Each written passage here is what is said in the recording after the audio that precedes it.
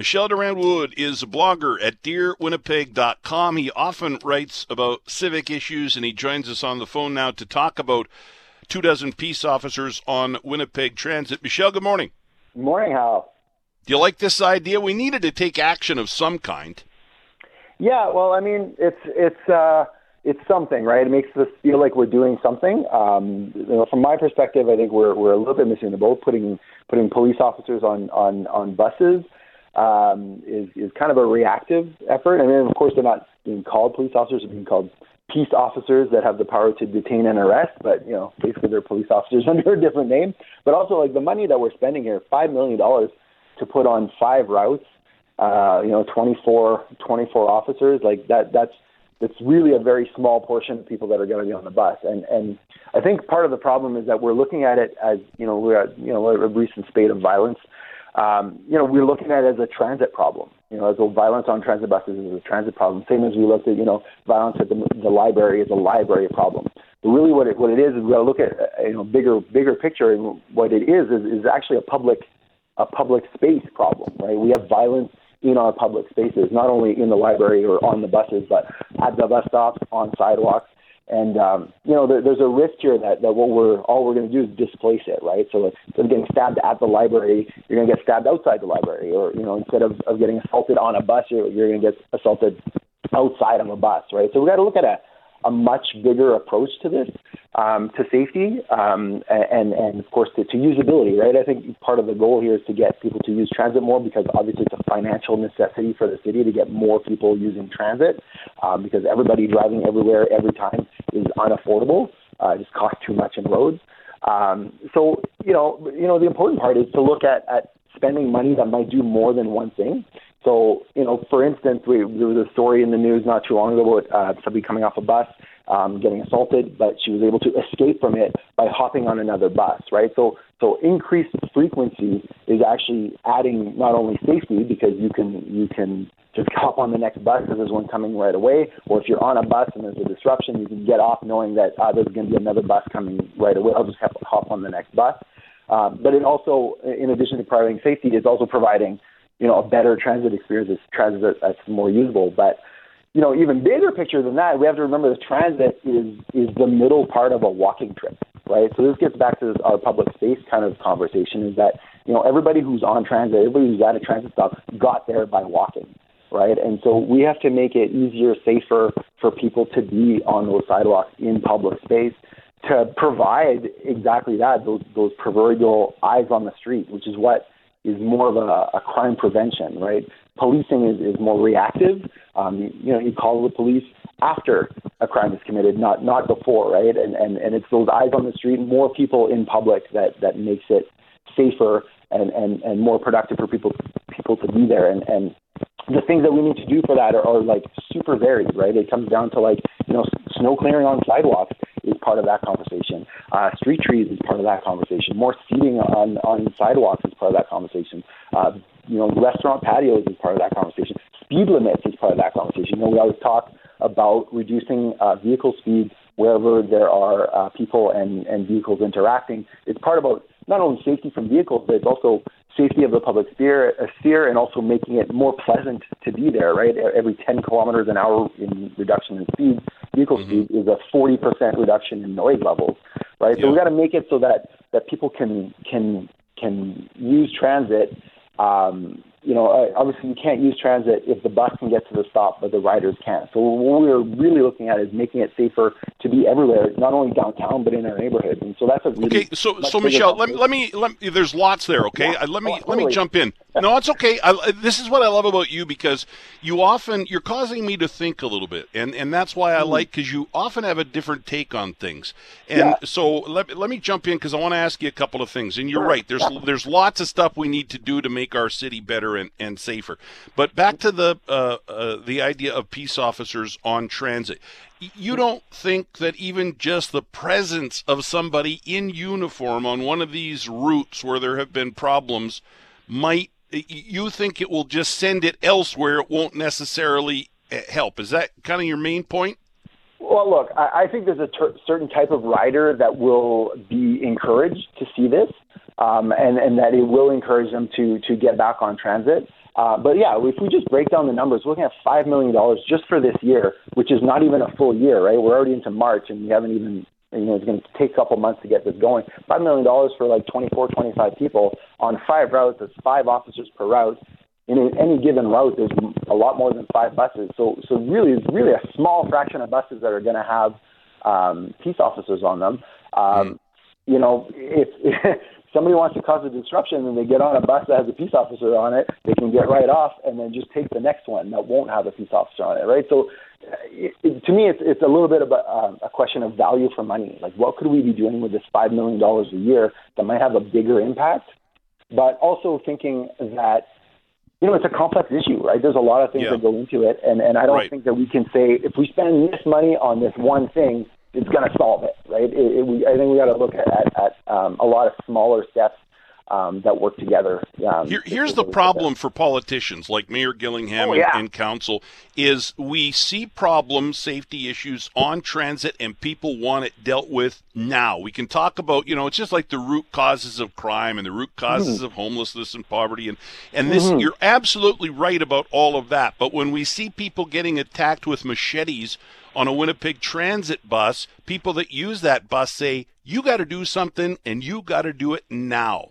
And that's why, I'm not fully against spending this money on this. I do think, from a political standpoint, I think you've got there is that sort of political reality of having, at least being seen to be doing something. But if you're not actually solving the problem, then tomorrow it'll just be a new emergency. Like, somebody got attacked with a machete on the sidewalk. We got to fix our sidewalks, right? So it kind of requires sort of that multi-pronged approach to not only be doing this that looks like you're doing something, but then to actually in the background be doing the things that are helping. For instance, like the public washroom on Main Street, that they're going to be reducing hours.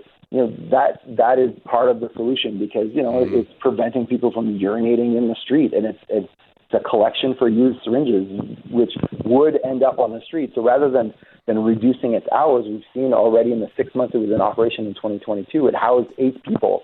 It found housing for 8 people. The homeless community are starting to use it as a drop-off site for used syringes. It's providing, on top of all the human dignity elements, it's actually providing an actual financial return to the city and making the sidewalks downtown a better place to be. And we're talking the cost is $500,000 a year. It's not even, doesn't even qualify as a rounding error in our city budget. Yeah. And we're looking at cutting that kind of stuff out. We got to be doing both here. We got to be putting money into these little things that cost very little or sometimes cost nothing. And again, speed limits, right? Things that I cost agree. almost No, nothing. I agree completely. You're right. Yeah. There's much more that could be done. I just think for people, and especially for politicians who are wanting to get reelected, there reaches a point where there needs to be action, and whether or not it's effective, it is almost secondary to. But look, here's what we're doing, and that's a problem. Yeah, and I think a big thing too is that we could be changing our approach is taking sort of the approach of rather than one big thing, we should be doing 1,000 little things all at once, knowing that not all of them will be successful, knowing that sometimes we have unintended consequences, like even just putting peace officers on buses. We don't know exactly what will be the result of that, but it'll have cost $5 million. At least if we do smaller steps, we can fail fast and fail cheap, right? So we know, this didn't work, no problem. And then we can reorient our budgets as we go along. Okay, this worked, put more money into this. This didn't work, we forget about it. We try something new. So that's sort of the approach we have to get to. Sure. You're as I said, you always you always cause me to give more thought to an issue. And so I really appreciate that. And people can get more at your dearwinnipeg.com blog. I do want to ask you, you mentioned ridership on transit and stuff, and I saved this knowing that you and I would be talking soon. Listen to this report, and then I want your reaction to this. Sure. A transit researcher recently said cities, including Winnipeg, should be nimble and prioritize service to get through difficult times. Take a listen to this, and then I'll get you to weigh in. Willem Klumphauer, a postdoctoral fellow at the University of Toronto, says while cities like Montreal and Halifax are reducing bus routes to save money or deal with staff shortages, these decisions actually contribute to what he calls a death spiral. He says when routes are cut and transit is less frequent or convenient, ridership declines. He explains that with then fewer paid fares, cities lose income and are inclined to further reduce routes. Klumphauer says the same cycle is affecting transit labor too, because as operators leave the job, remaining staff are asked to work more hours. Michelle, you agree? I think that's absolutely true. It's real easy to cut routes, but it doesn't really, and that saves money, but does it really save money? Yeah, and that's exactly the thing. Like, as you know, how I'm always, I start from everywhere from the financial aspect of everything, which is how I get to where we are. But yeah, that's exactly right. Like, transit works in a kind of a death spiral kind of way. The more you cut routes, the more you cut frequency to routes, the less useful it gets, and therefore the more people switch to other modes that might be more useful to them. Therefore, you need more money. Therefore, you cut more routes. Therefore, you cut more frequency. And it is exactly a death spiral. The cool thing about transit is that it actually also works in the other direction, right? If you increase frequency, you make buses come more often. If you add routes, if you make bus stops nicer, if you take care of sidewalks so that people can get to the bus easier, more people ride, you then have more income that you can then deal with. And again, they talked about the labor issue as well, and it's the same thing. The more you lay off staff, the fewer trained staff you have to call upon, the more the current staff is stressed about meeting their schedules, the more they burn out. And then again, the idea of like more eyes on the street, you get fewer riders, not only fewer people on transit, but you get fewer people on sidewalks, fewer people in the public realm, which vacates it, which makes it less safe, which feeds into itself. So it's just like a complete spiral in either direction, and it's up to us to choose which direction we want that to be. And again, I always take from the financial side, and I always look at like the big picture. What are the little things we can do? What's the next smallest step we can take to reverse this? And there's a lot of things we can do for cheap or very little money to reverse it. Yeah. Michelle, appreciate your time. Thanks for the conversation. I really do appreciate it. Yeah, all the time.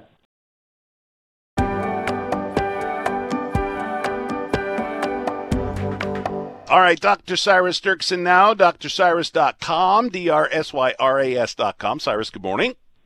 Good morning, Hal. How are you doing today? I'm good. Thank you for jumping on here as usual. We've got some good stuff today. I'm excited to hear about recovering from burnout. I'm going to save that one for last. Let's begin with this headline here. How to handle people who are eternally evasive. And I know you're not talking about politicians, but that's the first thing that comes to my mind. Yeah, I didn't prepare for the politician one. We could talk about that one too, though, because you're right. I always answer the question with something else. It's one of the things about being evasive is it's hard to notice at first sometimes. People are just kind of there, and they'll talk maybe, but they won't answer the question. And I don't know if you've ever listened to a political – you're probably more experienced with this, so you probably notice right away, but oftentimes when people are evasive and they just answer the question with something else, you don't even notice. And that's something that you have to first notice is that, hey, wait a minute, they didn't answer the question. This person actually just isn't answering this one. They never answer the question. They're never talking to me directly. So the first thing is to actually notice it. Then the next one to think about is that when people are obscured, when people are distant, when people don't interact, typically it's a great place for people to make assumptions. So when you're interacting with somebody who's kind of opaque and you can't really see what's going on because they're not responding for some reason, usually that's a prime, we do this with everybody, but it's a prime place for us to make an assumption about what's really going on. They must be evasive because blank, and we fill in that blank ourselves based on usually too little information. And so the first thing is to open your mind and just realize that, hey, maybe there's some good reasons, or maybe there's a variety of reasons that could be there for why this person's being evasive. They might be anxious. They might have done something wrong that they won't admit. They might actually be answering the question just in a unique way. So, for example, sometimes I'll run into people who will answer me, but they'll answer in stories, and they can only talk in stories, which is a really interesting thing to watch. And so you actually have to kind of listen to a story and then maybe ask them a question, and they'll tell you another story, and you kind of have to find the theme of it. So sometimes it's just really unique, but oftentimes it's like anxiety, or maybe they're hiding something, but you don't want to make assumptions too quickly. Okay, so I've got lots to say on this one. The people that kill me are the ones that answer a question with a question. They make me crazy, right? And there are people that do that over and over and over again. And then there are people that don't really listen to your question, right? You can say, "What color is the sky today?" And they go, "Tuesday." You didn't even listen to my question. I don't know if they're being evasive or not. And there have been politicians over the years, and I've done this for a lot of years. When you ask, I can think of one specifically, and I won't name that person, but I had a weekly segment with that politician, and every time we had a conversation, there would reach a point about halfway through where I could hear in my head the sound of tap dancing, because that's all this person was doing, tap dancing around my questions. Oh, it's so true. So, I mean, you're just illustrating this point of how there can be so many different things. Loss of attention can be one. Loss of interest can be another. Just forgetting. People can just forget sometimes. It's amazing how sometimes people have terrible memories, and sometimes they want to just manipulate you and make you frustrated. I mean, I think that one's pretty rare. But it's one that people jump to a little bit more quickly. So, yeah, you first want to kind of figure out what you think. Just question your assumptions. And all of these different realities that could be behind that evasiveness have different solutions. So if somebody's more anxious, maybe then you kind of try to help them to relax, or you have them talk to somebody they're more comfortable with. If they're having trouble admitting something, maybe the same thing. You have them talk to somebody who's maybe a stranger in a confidential setting, or to somebody that they're more comfortable with. If they're talking in stories, you kind of just maybe have to accept that. If they're having trouble paying attention, then maybe you shorten kind of the way that you talk to them. You don't talk to them in such long sentences, or you use less description. You kind of get to the point a little bit quicker. If they have poor memory, maybe then you actually cut out a pad of paper and you kind of draw out kind of what you're talking. You sketch as you talk, or doodle as you talk. So all of these things have different things. And then, of course, the person is just trying to frustrate you, or is maybe political. Well, then I guess you're kind of in a little bit more of a game. And you might have to kind of be a bit more upfront with the person and be more direct, which is always there as well. So, yeah, the first thing is just to realize not to make too quick assumptions, and that each one of those potentials have different kind of paths to helping yourself to actually get some answers and connect with the person. All right, the next headline for Cyrus here is actually in the form of a question. Is the highly sensitive person really a narcissist at heart? Really? Sensitivity and narcissism connected or not? Well, there is a connection. I don't want to go too far here. I don't want to say that, narcissists are highly sensitive or anything like that, but I think that you can find narcissists everywhere. With all kinds of different personalities, and we have our trademark personality types that, where you'd find narcissist realities. But I think that what you're seeing with this research is you're seeing that when people get into a place where they're in pain, like a highly sensitive person is often in pain because they're interacting with people who are less sensitive. And so every time they're interacting with somebody, they're getting this kind of too much stimulation from them. And so what can happen is when people are in pain, when people are, experiencing victimization or disability or different things like that, there could be interesting reactions to that. One of them being not that I have a problem, but that everybody else does. Everybody else is doing it wrong. And so you can start to feel like you're superior. And you see this in all kinds of situations, with all kinds of problems that people face in their life, where they'll flip their challenge in their life into something that actually makes them superior. And so this is something that can happen with this. It can happen with and it's really sensitive. I mean, if you're thinking about this, feeling the sensitivity as I talk about that, I got to be careful what I say about this, because it can come across as blaming the victim. And so obviously there's a whole language there to protect people who have been victims, and that's important. Obviously, for obvious reasons. However, there's another side to this, where when you have been in pain, when you have been victimized, you can get to a place where you just look down on everybody else, and that's not healthy either. And it's another reality, and it's really difficult to access that part when you're talking to that person, because there is that sensitivity and there is that potential pain and victimization that's happened. That's all very real. And how do you get through that in order to talk about the other reality, which is the fact that not everybody is trying to hurt that person. Not everybody is kind of less than because they can't feel the things that person's feeling. All right. And then the final headline here, how to recover from burnout. I'm really anxious to hear on this one from you, because I think a lot of people are dealing with burnout right now. Yeah. Yeah, this is a big one, and it is tough. I kind of look at burnout. I mean, one of the things about burnout that's really important is that the first thing I look at is perception. So the way you perceive your reality is the way that you're going to be stressed by your reality or not stressed by your reality. I mean, there's obviously reality there, but the king here is perception of your reality. And so the first thing that you generally look at when you're talking about burnout and you're talking about stress is you talk about how you perceive your reality. But let's say that you've actually been burned out. You're in a place where it's happened. One of the things that's challenging about this is that it's kind of, I mean, in my mind, it's like a head injury. When you're healing the nervous system, the challenging part of it is that it's a very slow process. And so I watch people when I have the privilege of walking with people through, these significant challenges when they've experienced, and they've labeled it as a burnout, and they're off of work and they're isolating themselves very much like a person who's had a head injury. They will often go through that process over, a significant amount of time. And it's, you have this feeling like I should be able to just get over this. But there is this kind of slow progress often that is made, slower than anybody in the situation would like. Everybody would like it to happen faster. Mm-hmm. But it does happen slowly. So that's one of the first things that I'm often talking to people about these kinds of experiences, that, it takes time.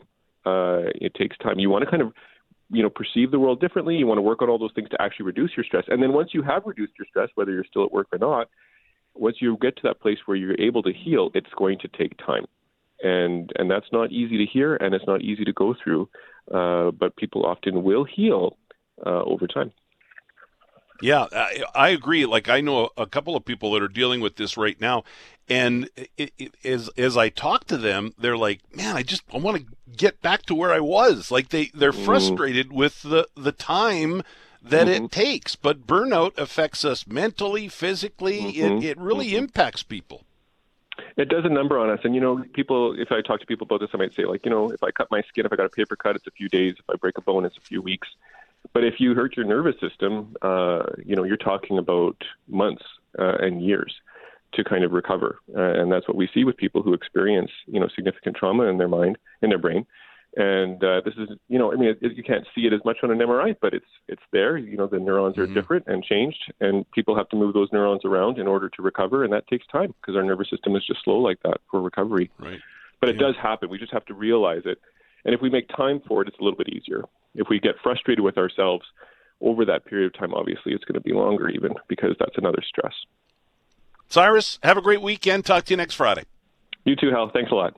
Dr. Cyrus Dirksen, drcyrus.com, DRSYRAS.com.